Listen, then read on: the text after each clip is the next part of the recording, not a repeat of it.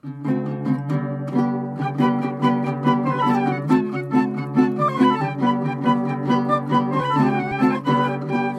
and welcome to In the Kitchen with Mary Mac.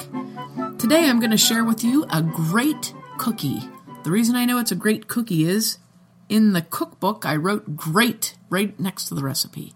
So I designated it great upon its first try.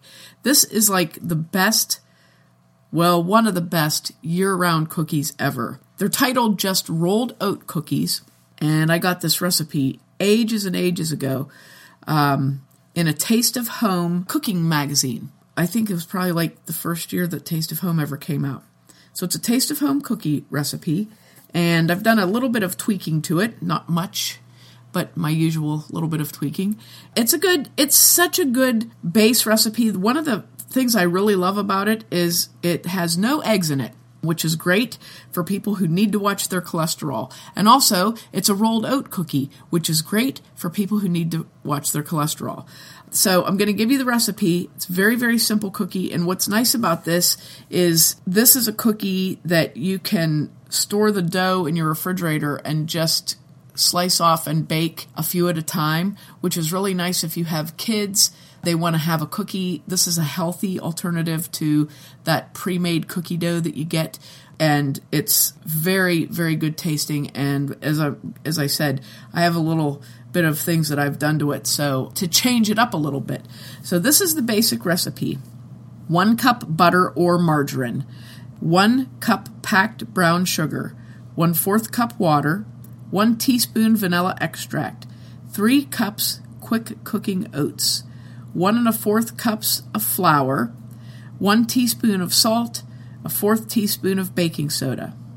So what you're going to do in a mixing bowl, you're going to cream the butter or margarine and the sugar, add the water and vanilla, and mix well. Then you're going to combine your dry ingredients in a separate bowl and add to the cream mixture and mix well.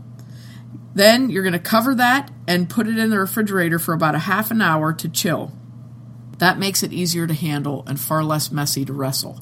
So after it's been in there for about a half hour, you get that out and you're going to shape it into 2 rolls. And what you do is divide that ball of dough in half and then put it on wax paper and form it into a sort of a log that's I usually go about 2 inches in diameter and then square the ends off of it. And if you wrap the wax paper around it, you can kind of roll it a little bit and make it into a real nice round log. And then put those, you'll get 2 logs out of that. Put those into a plastic container and put them back in the refrigerator for a couple of hours or until they're firm. Should you leave them rolled up in wax paper? Yes. Okay. Yeah, leave them rolled up in the wax paper and let them get nice and firm. When you're ready to bake them, or when they're ready to be baked, you cut them into 1/2-inch slices and put them on a baking sheet that has parchment paper on it, and bake them at 375 for 12 minutes. 12 minutes is just about right. Sometimes they need an extra minute or 2, but you want them to just be lightly browned. You're going to take them out and cool them on a wire rack, and it makes about 3 dozen cookies. So that's the basic recipe. Now, you can use butter or margarine. So we actually made this using Earth Balance margarine, which is a vegan product. They worked really well. Came out very good. You can use butter if you prefer. Butter, they come out very good with. You can use regular margarine.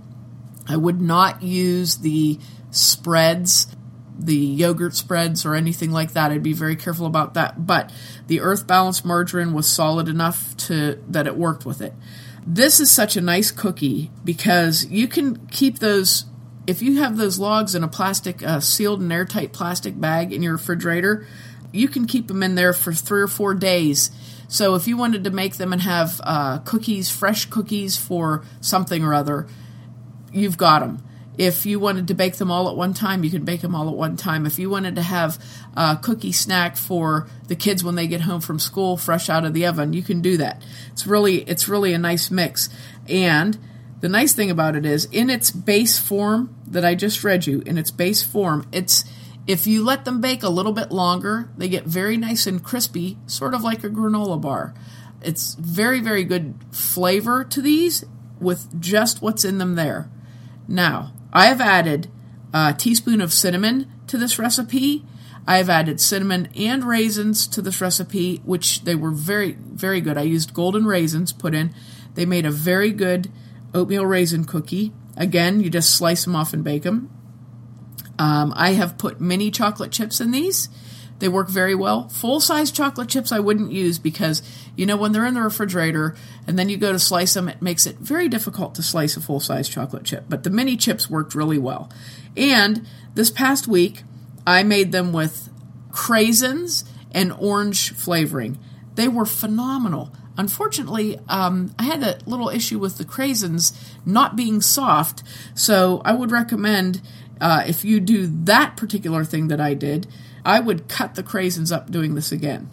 So if you want to add something into this recipe, you would add a half a cup of whatever you want. A half a cup of raisins, a half a cup of craisins, whatever.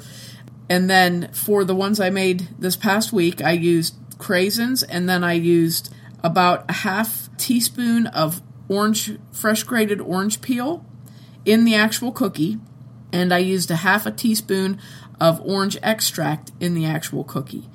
And then, just did the normal baking, sliced them and baked them. Then when they cooled, I made a little drizzle frosting or a little drizzle icing. It wasn't frosting at all. It was drizzle icing.